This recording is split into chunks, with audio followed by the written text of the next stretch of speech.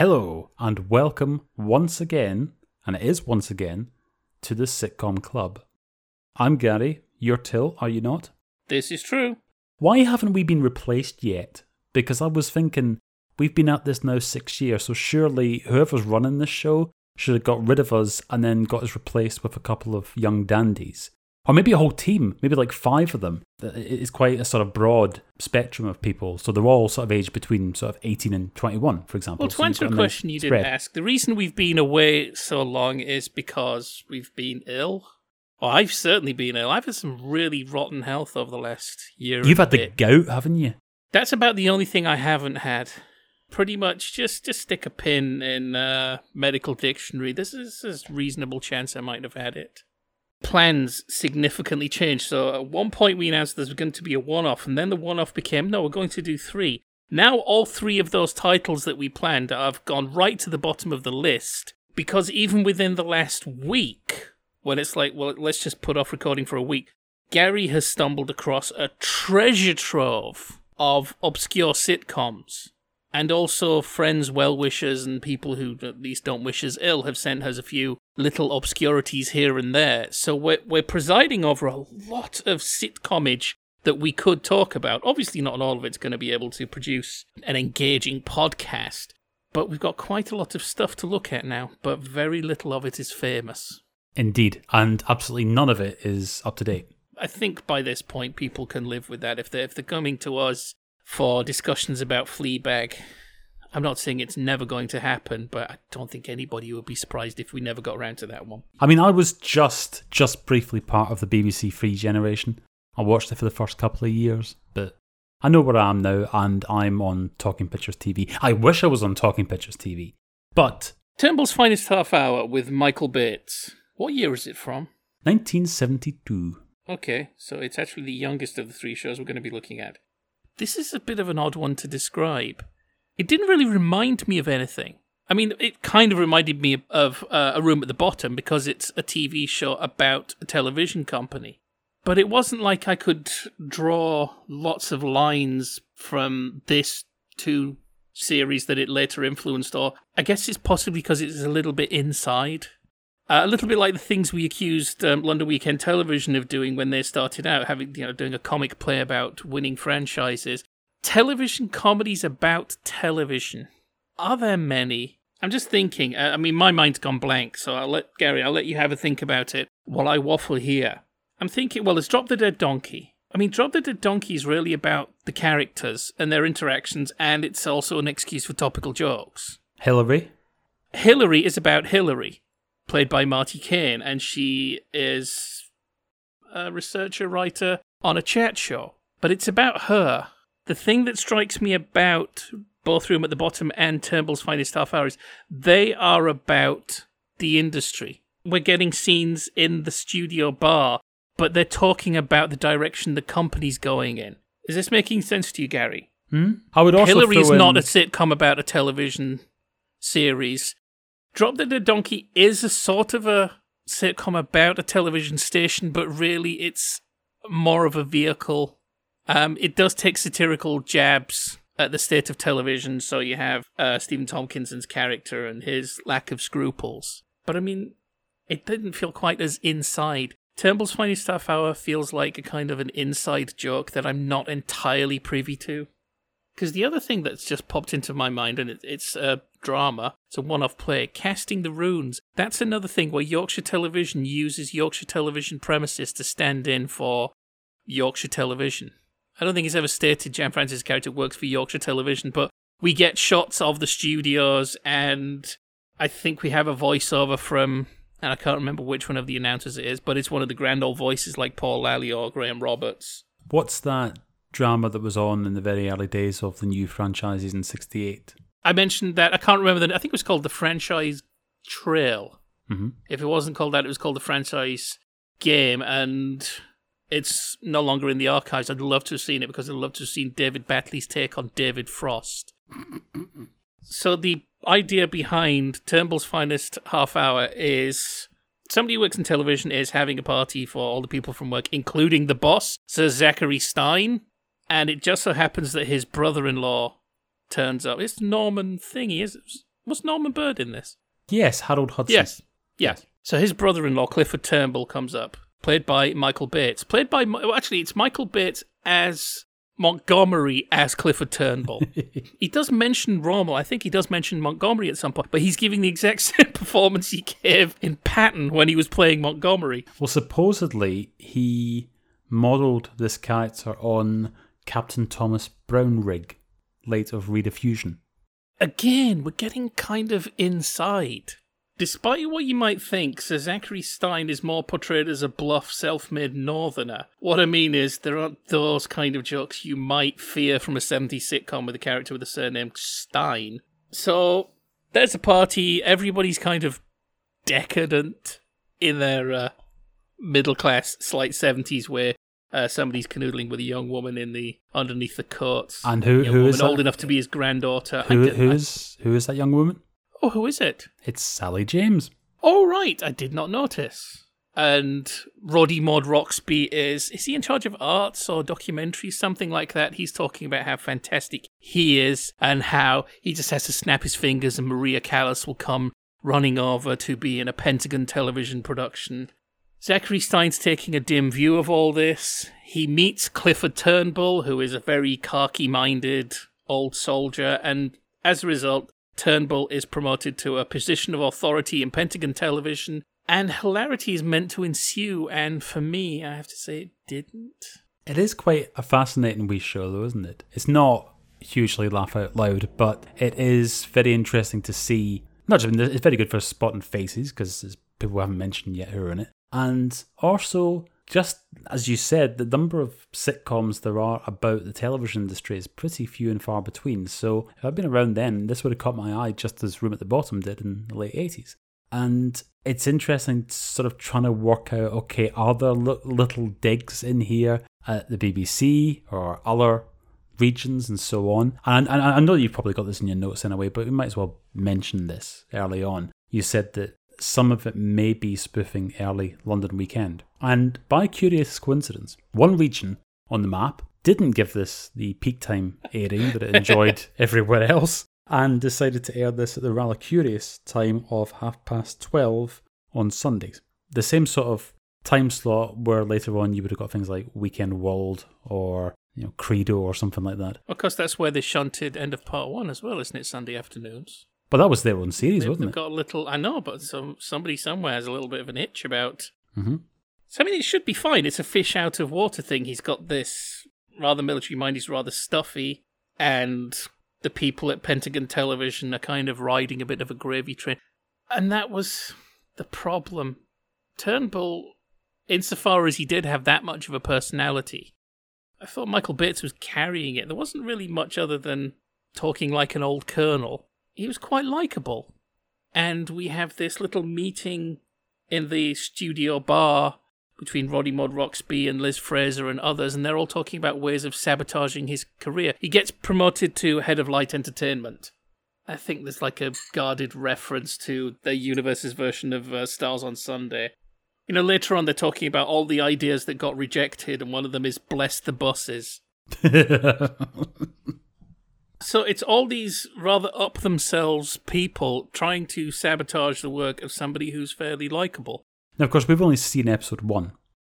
That's all we've had access to. That's another so problem far with watching episode 1 is that it's all set up. I suppose you had the luxury of doing things in those days. There's an entire series we might be talking about on a future edition of the podcast, which also has episode 1 is purely set up. You really have to come back for episode 2 to get the meat of it. So at the end of it, Turnbull's been given all these stupid, terrible ideas. He's just picked one at random. The idea was they were hoping he was going to go through all these program proposals and it would just keep him tied up in knots. He picks one, he proposes it directly to Zachary Stein. Zachary Stein likes it. So that's it. They're going to make this show. And I can only hope that in the subsequent episodes, some of that fish out of water comedy really paid off. I tell you another thing about this. The sound was terrible. There's nothing dampening the sound in the meeting in Turnbull's office. So there's a whole, it's a Hackney joke anyway, and they overwrite it. So he inspects everybody's shoes, and Jonathan Lynn is this slightly cowed character, and he shouts at Jonathan Lynn's character about those shoes are disgraceful. I want to be able to see the reflection of my own face in those shoes. They're a disgrace. What are they? And Jonathan Lynn says they're suede. Turnbull says, what are they? And he says a disgrace, but you can't really tell the difference between when he says suede and when he says a disgrace. His voice is bouncing off the walls. It sounds like the microphone is nowhere near him, and not enough has been done to deaden the sound in the other parts of the studio. What a shambles! Why didn't Yorkshire Television get some stuffy old colonel to help them out? Yeah. And of course, sadly, because we can't see the rest of these episodes yet, we haven't seen either Jack Haig or Barry Cryer playing roles in this series. So Turnbull gets a out of 10 from me. But I would be interested to see more. And it's probably something that... Yeah, well, you would be interested to see more, but... But no, I think we're deeply fascinated by this kind of old, odd stuff. Let's say Talking Pictures decides to show Turnbull's finest half hour. I'm saying on the strength of this, would even the archive heads, the moderate, the casual archive heads, would they really be that eager to tune in for episode 2? Yeah, hang on a minute. What was that thing that Talking Pictures showed a while back, though? Oh, what was it called? The thing about the aging GP, that Southern TV thing. What was it called? Well, that was a children's show, wasn't it? Yeah. Don't put a wedge between us and Talking Pictures. We want to be their friends. I'm just saying that they don't necessarily draw the line at stuff just because it's not, side-splittingly hilarious. Sometimes you might just get oddities that are that. They're oddities. They're interesting. I would like to know what sort of in-jokes there are about various ITV companies in that entire series. But if they do decide to show it and then people tweet us saying, this isn't very good, we can always just say, hey, we warned you. What they should do, if Talking Pictures show this, right, they should get... Who could they get to do this? Right, who's a good TV historian? Oh, your man, Matthew Sweet, right? Record a couple of minutes with him at the beginning of each episode, and he tells you all the sort of ITV intrigue that was going on at that particular time. And the way they do it with the repeats of Drop the Dead Donkey, where they tell you what was going on in the news that week. So you sort of set the scene. Maybe show a clip of Stars on Sunday or something. Do the names Ken Hoare and Mike Sharland mean much to you? Because they were the writers behind this. Not so much Mike Sharland, but Ken Hoare I would always associate with Stanley Baxter. Right. And also with a series that we have yet to see. And I really want to see it. And I've been waiting years to see it. And that is Grundy with Harry H. Corbett and Linda Barron. When's that going to turn up somewhere? If the Fremantle archive is starting to pop up left, right and centre, let's have a bit of that somewhere. To my TV executives, you can have this idea for free from me. I won't charge for it, right? If you get Grundy, you can say, hey, look, it's Harry H. Corbett from Steptoe Away and it's Linda Barron from Open All Hours. And this is a show that you've never heard of, but just concentrate on that bit, Focus on the names, don't worry about the show. So yeah, let's do that. Let's have Grundy on one of these channels soon. Now for one I think we can talk about a little bit more. So going back to 1970, Girls About Town by Adele Rose. Well, Gary, let's get your thoughts first. Okay, so if you imagine an ITV answer to the Liverbirds, because the Liverbirds just started on BBC in 1969, and it's late 60s and it's swinging London and all that, and everybody's all sort of, not necessarily promiscuous, but certainly permissive and a bit late night lineup and all that kind of thing. And so now you've got, instead of purely husband and wife and the single beds that they would have had in the Dick Van Dyke Show and so on, now you've got young people sort of being young people and having conversations about sex on television, of all places, if you can imagine such a thing. And it's colour television as well, so you get to see the late 60s and all their vibrancy. And you know what George Roper thinks is going on behind the closed curtains everywhere, for everyone except himself? This is more like a peek at what's really going on behind the veneer. So the name Girls About Town suggests, aye, there's going to be some, behaviour being exhibited here. But actually, it's quite tame, and it's a bit more to do with hopes and aspirations and expectancy compared with reality and what really goes on, which is quite mundane and so on. So you did say colour TV. We watched the only colour episode that survives. The rest are all tele-recordings in black and white. There's 3 series apparently. Piloted for Thames with Anna Quayle and Barbara Mullaney, later to become Barbara Knox, fine fame as Rita from Hay- Coronation Street. Rita Not Hayworth. Hayworth. No, Fairclough? That's it. But the series is made by ATV. You say it's quite tame, and yes, it is tame on the face of things, but I found there was just something a little bit crackling under the surface. What I'm saying is, if anybody was to ever write the definitive work about feminism in the British sitcom and didn't mention this, they would definitely be not doing a good job. This is about what it's like to be about 30 and married in 1970. And as we all know, everybody in the old days was 20 years older than they would be now. So, in fact, I think the listing in the TV Times for the pilot mentions the characters feeling the 7-year itch. So it's Julie Stevens and Denise Coffey. They're neighbours, they're both married, and they're just both hitting that point at which the marriage is beginning to get humdrum and routine, and this opening episode really gave that sense. In the morning, the first thing Julie Stevenson's husband, Robin Parkinson. I mean, there are character names, but I never remember character names. Robin Parkinson is George Pilgrim. He gives his wife this whole talk about, you've mixed up the shoe brushes. This one's for the brown shoes, and this one's for the black shoes, and you can't do that. And there's that whole feeling of, is this what it is? Because we're in that funny little period, so the permissive society has happened. I'm not sure that the numbers are accurate here, but let's say that Mrs. Pilgrim is 30 and has been married since she was 23. So she just maybe missed a lot of the stuff that was happening. 1970, 30. She's the same age as John Lennon. But because of location, social class, any number of things, she, unlike other members of the silent generation, didn't quite get a bite of that cherry. And they're now beginning to wonder maybe what they missed. This is a little bit of thing we get driving Reginald Perrin. Reginald Perrin is much older, so it's getting to him much deeper. So there is this faint feeling between the characters. Is it too late? Maybe. Is there a way of getting some of this action? And it's just something the way the characters talk to each other about. Hey, now actually, well, would this pass the Bechdel test? Well, I didn't bother auditing it for its representation in those terms. But I'm trying to be modern here. Oh, okay. Is that modern Tumblr speak? Oh, I'm sure there's something other than Tumblr now. Well, that's they've all moved on. Well, that's what I mean. Is Tumblr now out of date? I'm older than you. I wouldn't know.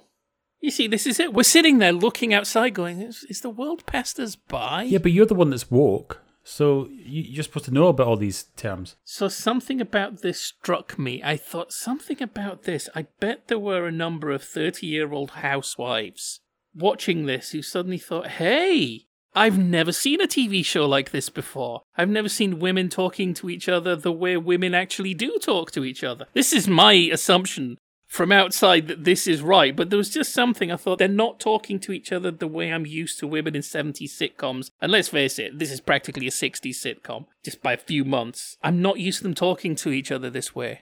It's like the spectre at this particular feast is Carla Lane. Now, I can sometimes be very down on Carla Lane. So, I don't know. I just thought this was like a Carla Lane sitcom, but I liked it. Whereas Carla Lane, it might just be my irascible nature. Sometimes I find that Carla Lane characters can be a little bit self-involved in a way that I don't think we're necessarily meant to pick up on. Yeah, sometimes Carla Lane characters have a tendency to just go into monologues and then become Alan Bennett characters, whilst there's still a lot of people in the room with them. Yeah, I think part of this is, so it's two housewives, they're talking to each other, but it's just funny little bits. This one is all about, really, I suppose, they're wondering, do you think we could have affairs? There's an element of that running through this, and I don't think it's ever particularly serious. This episode of this sitcom is all about sex, and it's all about women not getting the sex they want. And it's not like George and Mildred. It's not Seaside Postcard, Big Housewives, and Little Weedy Husbands. It's two women going, we're still quite young, and we're married. Why isn't it like a honeymoon every day? And so there's a scene where both wives are kind of begging their husbands, get the late train to work. Come on, just fool around a little. And meanwhile, the men are complaining about starched collars. Yes. and meetings. This is entirely from the woman's point of view. That's got to be fairly new for its time. Mm-hmm. After the complaint about the starch collars, the husbands walk out the door. The camera doesn't follow the husband. We don't find out his thoughts. We don't know what he's thinking on his commute. Right, the bit that really struck me, there's a kind of, I suppose the right word for it would be sauciness, but a different kind of sauciness. So both the husbands, Robin Parkinson and Peter Barlow, I want to say? Peter Baldwin. Peter Baldwin, that's it. I knew he had the surname as a character in Coronation Street, and of course he himself was in Coronation Street. Indeed. As Derek, married to Thelma. Mavis. No, Thelma. Thelma's the actress. No, Thelma. Thelma Barlow. Thelma Barlow, yes, I met Yes. her. Yeah. She played Mavis Wilton. Derek Wilton. He played Derek Wilton, didn't he? He played yes, Derek. right. He played okay, Derek I've Hilton. hypnotised myself. What did he play Derek Hilton? No, that would have been so much better. The Derek Hilton story. That should be coming to BBC turns up 4. into the Rovers. You got a piano? Yeah, right. I'm going to play the Crib theme tune. I don't know why it's turned into a. Is this the wrong location for us to mention that we've seen all of International Pop Proms? There's no right location to mention that we've seen all of International Pop Proms, but we have. And it's basically like, as the name implies, there's some classical music going on in there, but also... I do not recall any classical music going on in there. Okay, no, it's a big orchestra playing big orchestral pop sounds, and... that's something we can talk about. That is actually something I think is worth its own show, at least maybe in a different subheading. So anyway, right, Frustrated Housewives. Yes. They're stuck at home because the husbands have gone off to some sort of reunion. And they're sat there watching a show called At Ease, which is not a real show. There was a show called At Ease. I did check that, but I won't bore you with the details. But they're watching a non-existent show called At Ease presented by Shaw Taylor. Hey. And Denise Coffey's talking about... I don't know, she's talking about how sexy Shaw Taylor is, or about how his ears are less sexy than some other guy on TV. And there's this bit when Shaw's talking... I think it's meant to be some sort of hobbies show. Again, I get the faint sense that it's like, oh, this is what housewives are meant to be watching. Hobbies at home and all this. And he brings out this rather phallic-looking cactus. And he said, because you don't want to grab it by here, because otherwise you might get a painful prick. And Denise Coffey suddenly gives out this loud yelp that indicates, yes. That is exactly what these characters are thinking. So it's basically the idea of housewives, when they're alone, they sit at home, they talk about sex, and they talk about sex in a rather mocking, comedic way sometimes, and they laugh when Shaw Taylor says prick on telly. I mean, for another bit that's quite near. So the opening titles start with this fantasy. It kind of looks like an advert for chocolates or cigarettes or some luxury item. Julie Stevens has an interesting face that she can play a suburban housewife, but in the opening titles it looks like she's a spy or something because she's a forgotten Avengers girl. And there's this bit when she's reaching for a bottle of champagne and she holds it in a way that's a bit, not much plausible deniability the way she's grasping this bottle of champagne because the dream fades and it turns out to be a bottle of milk that she drops. So, yeah, Girls About Town, it's all about women and sex being spoken of in a way that women and sex probably didn't get much of a look in, and maybe even well, it probably wasn't spoken of before BBC Two. Yes. I mean, there's this whole bit about how Denise Coffey sat at the breakfast table trying to persuade Peter Coronation Street to stay behind, and there's the whole thing about how she wasn't actually wearing a bra. There's this bit, they go to an electronics shop, and there's a girl there in kinky boots. She's probably only like 5 years younger, but there's this sudden sense that they're like from completely different generations, even though they're not that different in age. So I would really like to see the rest of Girls About Town. And if the rest of Girls About Town becomes available, I was going to say we need to do it. No, if the rest of Girls About Town becomes available, then maybe we should turn this space over to two women. But that's exactly what I said right at the outset. I said, why have we not been replaced yet? And I've told you, because Girls About Town isn't available for everybody yet. Talking Pictures hasn't put it up. Network haven't handled it. They're too busy hanging around with Monty Python and his pals. Well, yeah, and I think we've both felt the impact of that in the past week. So yes, if you want us to be replaced by young, woke people who aren't middle-aged white men, then obviously it all hinges on the release of a sitcom from 1970. Should we, and I already know the answer to this is no, should we do a Python cast when that Blu-ray set comes out? And then I don't have anything new or insightful to say about Monty Python. And then, like, in really excruciating detail, talk about every single bloody sketch that's on them. No, I would feel like I was taking the place of somebody who knows more, cares more. Not that I don't care, but there are people for whom this is much more central to their comedic world than it is for me. Obviously, I have pre-ordered. Oh, yeah. And I think... Gary pre-ordered, and Gary doesn't even have anything to play it on. Yeah, because I haven't got a Blu-ray player. Because I've never needed one before. Because all the stuff I watch is on VT, made in 1972 and what have you. But is it not the case that the Blu-ray set... Have they sold out, by the way? Did they actually sell out? I've heard no news. Non-special editions will come out later. Whether the extras will be missing or if it's just a matter of the limited edition comes in a nicer box, there should be Python Blu-rays for all by the end of the year, I'm hoping. The reason I actually hit the button was because I'd been explaining to Till and to Tyler, who's joined us many a time on the show, that I once held in my hand, in public, in a shop in Newbury, the newly released DVD of I'm Alan Partridge, Series 1, on the day it came out. And I thought, I'll get it sometime, and put it back on the shelf. And within days, of course, that DVD wasn't available because it was recalled for clearance issues, never to be seen again. So I thought, okay, if there's any possibility that any of this stuff suddenly falls foul of clearance issues and the vanilla sets that come out later on aren't actually the full thing and they've got edits and what have you, then I'd never forgive myself. So I thought, just do it. So, yes, indeed. I'm sure there'll be lots of Python casts out there come the end of the year. I forgot to mention that Adele Rose, certainly for me and probably for other people, associate her name with Coronation Street. She must have written a lot of them, because I recognise the name immediately. I know what it is. But this isn't a Granada show. No, I've had the wrong theme tune in my head for the last 20 minutes. I've had the theme tune to Take 3 Girls from 1969 in my head, which we've never seen, but it's something that... yeah, there you go. That's what, yeah. And even if you've never seen it, you know of it because it appears in... Isn't that 5/4? I don't know, but...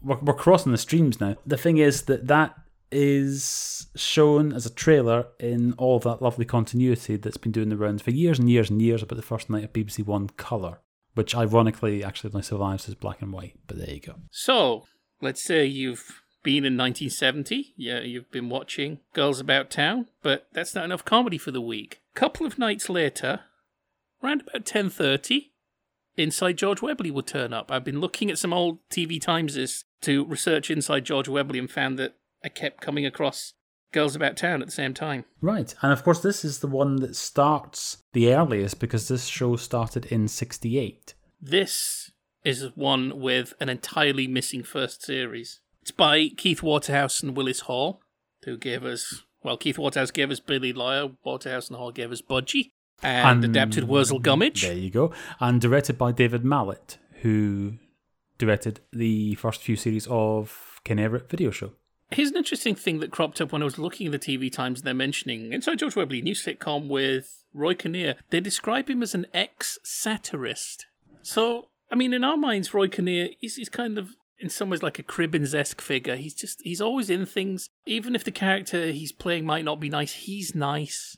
He's kind of a comforting presence, and yes, of course, 1970, people probably still associated him with TW3. I believe that infamous black and white minstrel show parody, absolutely no holds barred, take on the civil rights situation done via parody of the black and white minstrel show from TW3. I think the serious headline that introduces it is read out by Roy Kinnear. So he would have been seen as a bit of an edgier figure then.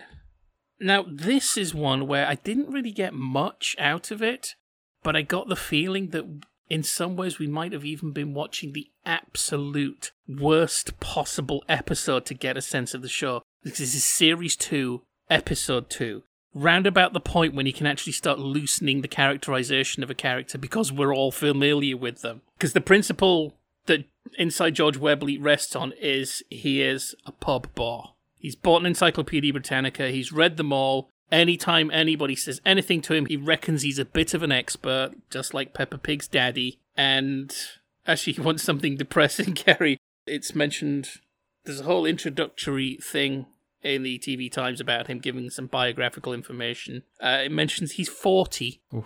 but he's 40 in 1970 again, so different rules. Oh, speaking of Peppa Pig, by the way, do you want to know something about Peppa Pig? You might have seen it was doing the rounds on Twitter the other day. According to Wikipedia, Peppa Pig is 7'1" tall. Okay, right. Why? I don't know. That's what it says on Wikipedia, so it must be So they true. didn't compare it to... Okay. I've not seen anything that indicates... But, I mean, it's obviously a different reality, so she's... Yes. Yeah, it's some manner of sapient porcine being. Who knows what size? But it is remarkable that Peppa Pig's dad and Barry Welsh are one and the same. That seems odd, somehow. And her grandmother was in I, Claudius and May to December. There you go. So George Meredith Webley, he's a bit of a bore. And I don't think that entirely came across in this one. But we're now at that situation, 2 episodes into the second series, we can kind of rest a little. Everybody knows what he's like. One of the things that apparently distinguished this sitcom was that it was full of guest stars. I think it was Graham Stark as a tramp. Do you want to know a list of guest stars? Because Go on. I've got a list of guest stars. Yes, and if I know what kind of part they played, I'll shout it out. Right, here we go. This is one hell of a list. This is more people than you would get in one of those films of the 60s, like The Sandwich Man or something like that. So, most of these people, in fact, I think, let me just check. Yeah, in fact, everybody here that I'm going to mention is only in one episode. So Roy Kinnear and Patsy Rowlands are the principal couple in all 12 episodes. Then we've got single appearances by Les Dawson. As a gardener. Hattie Jakes. I don't know. I think I know that Les Dawson's a gardener, Graham Stark's a tramp. Beyond that, my brain's just gone completely blank. Though Hattie Jakes is in the episode called Brief Encounter, so maybe that's a clue. Dandy Nichols, you mentioned Graham Stark as Smelly. Max Wall, James Bolam as a policeman. Peter Butterworth. And Frank Thornton's in that episode as well with James Bolam. Yeah, he's Mater D in that episode. Peter Butterworth, who is playing Dr. Horny Man. J.G. Devlin, who is somewhat against type playing Irishman. Clive Dunn, Gordon Kay, Jack Woolgar from In for a Penny. Hey, Glyn Worsnip. What did we see Glyn Worsnip in recently? We saw him in something, didn't we? What did we see him in? I'll tell you in a moment. Oh, hang on a minute. Was it in, what do you call it? His and Hers? Yes, there you go. Yes, it was in His and Hers. Yes, and Julian Oxford. Spoilers, we're probably going to talk about His and Hers. Yes. That's in a future show. And the one name that I left off this list, because it's a lovely segue into this episode, Roy Hudd. Now, I've said that I'm assuming that what is happening here is we can now loosen up George's character. Because I think the pub bore element doesn't quite come across. A lot of the stuff I've seen descriptions in the TV Times is meant to get through to you that this is the kind of guy you'd dread if he came up to you and saw you reading a book that he'd read or reading a book that he was going to pretend to have read. In this, there's nothing too bad about George. He doesn't come across as too much of an oppressive presence. But I'm wondering, to what extent were the other episodes like this, in that he's the comedy maypole around which, in this one, Roy Hudd dances? Or is Roy Hudd playing against the usual guest star type? I have my suspicions. So, do you want to just talk about the specifics of the plot of this one? Okay, so George decides that in true sitcom manner, it would be a good idea to get fit, as sitcom characters often do, for a week. Well, because he's been told by the barman, played by Jack Woolgar, that some bloke who's usually in there has died. Yes. So he gets himself a personal trainer, who is Simon, played by Roy Hudd. And now, who is the campest sitcom character that you can think of that people will have heard of? Was that just to me or the audience? Yes, no, to yourself. Well, the way I described it, we were telling Tyler the other day about what we were doing, and I described Roy Hudd's character. Well, let's go back, because it just reminds me of when Mel Brooks produced his musical version of The Producers. And somebody says, what about the gay characters? Is this going to be like the 60s one? Because the gay characters, it was a little bit uncomfortable. And I said, well, they've kind of made it better by making it worse. They've gone so outrageously over the top that you can't really take this as kind of a legitimate portrayal. You can't actually let any prejudices rest upon that portrayal because it's just too preposterous. And there's an element of that. So Simon, the gym owner, gym teacher, gym coach, is meant to be... Well, no, he pretty much effectively states that he's gay. He's not just like a little bit flamboyant. And the description I came up with is... I know it's lazy to think of a person, think of a drug, add them, but really, Duncan Novell on angel dust. He is just pitched way up there, beyond everything you can think of. And again, I suppose in some ways it gives him a bit of power. The obvious mean 70s joke is kind of a backs to the wall thing. Now, at one point, George says, should we bend over and touch our toes? And Simon says, "Oh, fast cat, I've been caught out that way before." So he's the one making the jokes. I think George says, have you been doing this long? And he goes, you're trying to find out how my age. A girl is as old as she feels. He's wearing like a leotard and shorts, but he's wearing the leotard over the shorts, so you just see the legs of the shorts poking out. Gives this bizarre effect. And every time George speaks to him, this is a film sequence in a gymnasium. The next thing we see is a different shot in a different part of the gymnasium. So there's this sense that as George is talking to him, he's practically teleporting around. Where shall we start? And we suddenly see Simon hanging off some parallel bars. Let's start at the very beginning. It's like he then like appears from behind George. He's just everywhere. He's some sort of trickster spirit. And it's really bizarre, and I'm just wondering, so was that what the show was like? Was Roy Kinnear fairly normal? In which case he kind of bruising his pub bore element.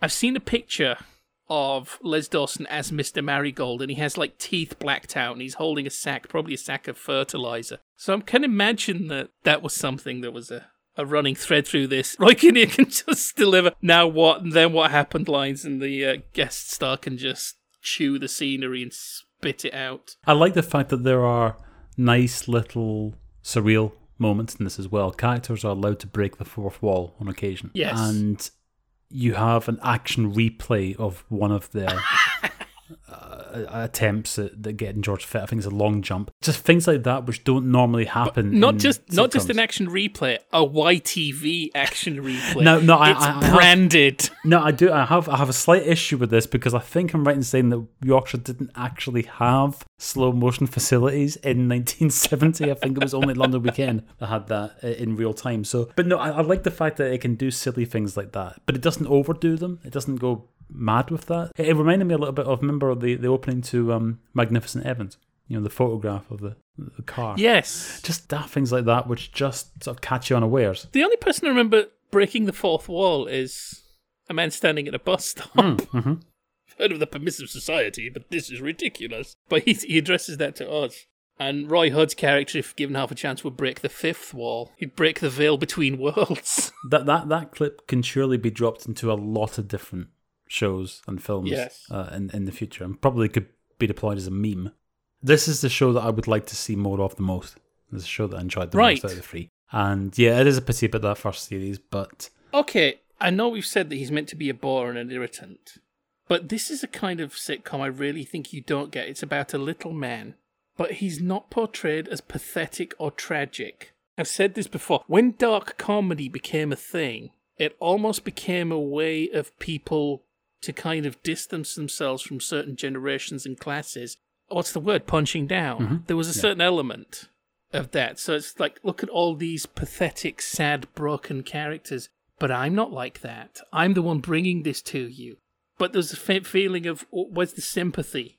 Where's the actually getting down there and being engaged with this? This feels kind of like a gladiatorial thing. Right, all of us sitting in the seats watching this tragedy unfold. We're not as old as them. We're not necessarily the same social class as them. So we've got this vicarious distance from which we can watch this.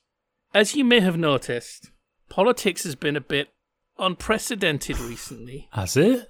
And Gary is interested in politics, or at least he has a higher politics threshold than I do before I just get utterly disgusted.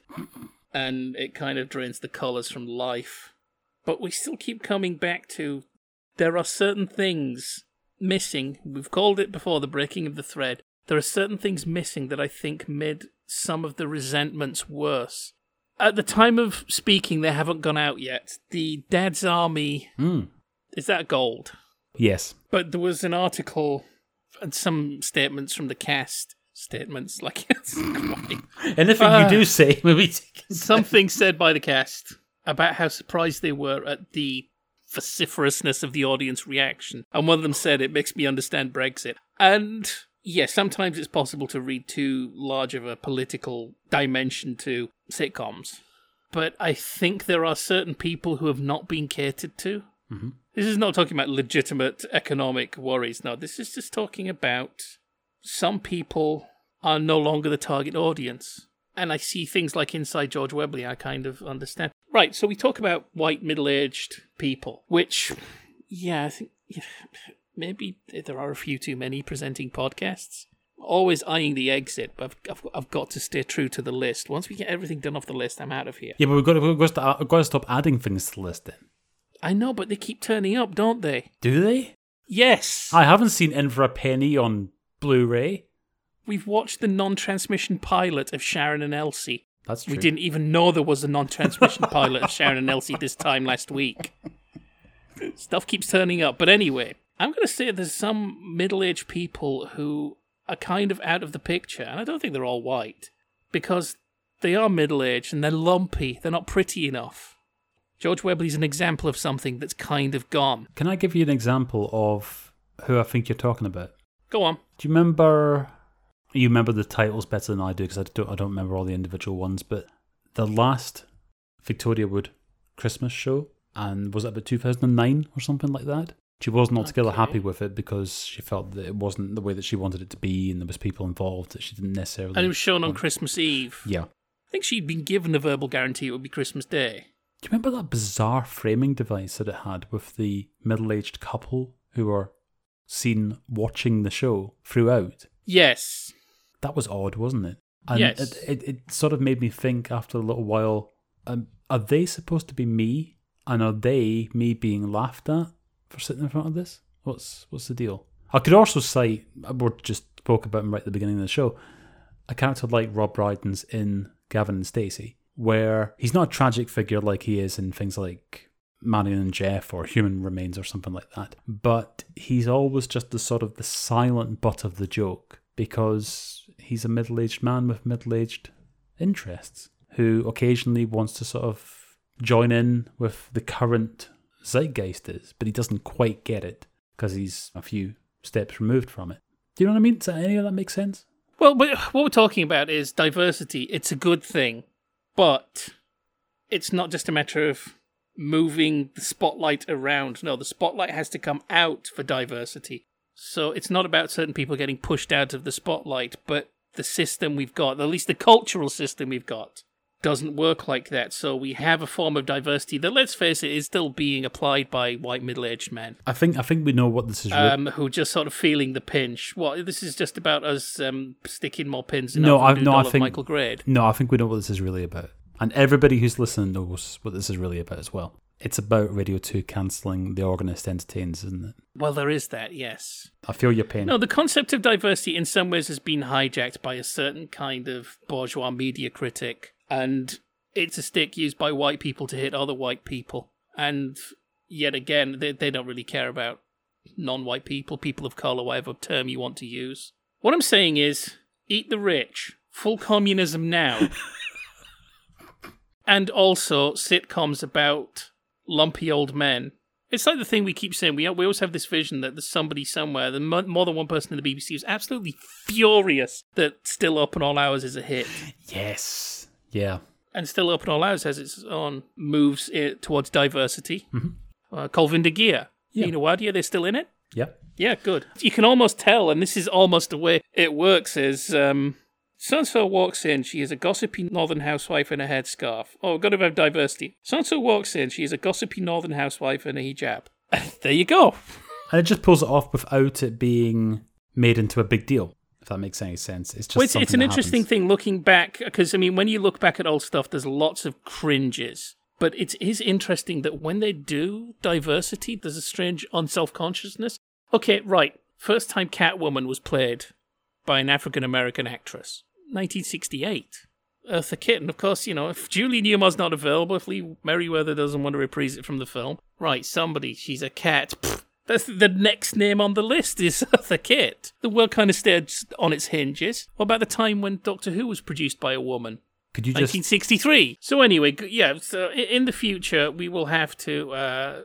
protecting the old ways from being abused, protecting the new ways for me and for you.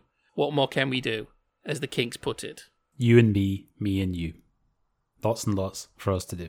Again, they changed the theme tune from their sort of folk strum to reggae. The world stayed on its axis. That's the peculiar thing, isn't it? That we had these small moves towards diversity in the olden days, and now everybody's just fighting.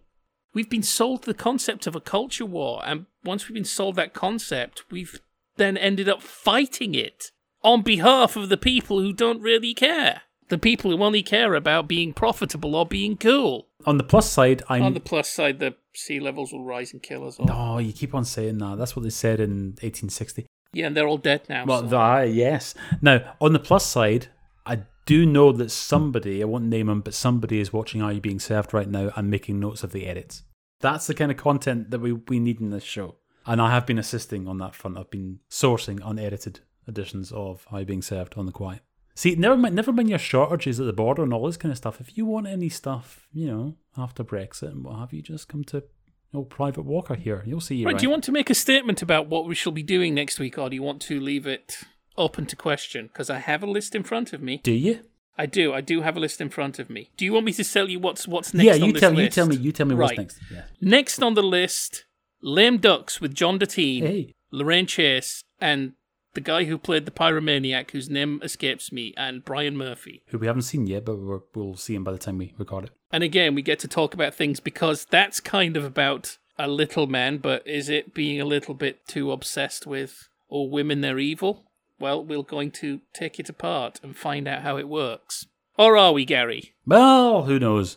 Okay, so maybe next week, or maybe next month, maybe sometime around 2032, we'll be back here for Lame Ducks. Oh, podcasts, right? Yes. And you know how sometimes on this podcast, we speak about Dick Clement and Ian LaFrennay. Mm-hmm. Well, I understand that they've also worked on films as well, haven't they? This is true. Including, I think I'm right in saying, the 1985 satirical comedy, Water. Which I remember because of the In at the Deep End edition, in which not Chris Searle, Paul Heine, had to be trained to play a hard man in it. I haven't listened to the particular show you're talking about, but I'm sure that's going to come up. Well, the particular show that we're talking about is Cinema Limbo, and episode 69 of Cinema Limbo is discussing Water. Hey. And that's out now. So we'll be back at some point in the future. We may well be talking about Lame Ducks. So the question is this: how on earth would somebody, if they were so inclined, get in touch with us via the power of the internet and say things to us? Well, our audience is probably old enough to still use email, because there's always feedback at sitcomclub.com. And as the name suggests, that email address is attached to the domain sitcomclub.com, which is where you can find all of the previous editions of the show, as indeed you can at podnose.com, where you will find all manner of quite literally hundreds and hundreds of other podcasts as well. And you can find us on Twitter at The Sitcom Club, and also probably look for Jaffa Cakes for Proust, and you'll find us on Facebook as well, and all manner of things and everything, and there you are. Any road up, thank you very much indeed for joining us. We have been the Sitcom Club, but we continue to be the Sitcom Club, and we'll be back very soon with another adventure in the realms of, indeed, the Sitcom Club.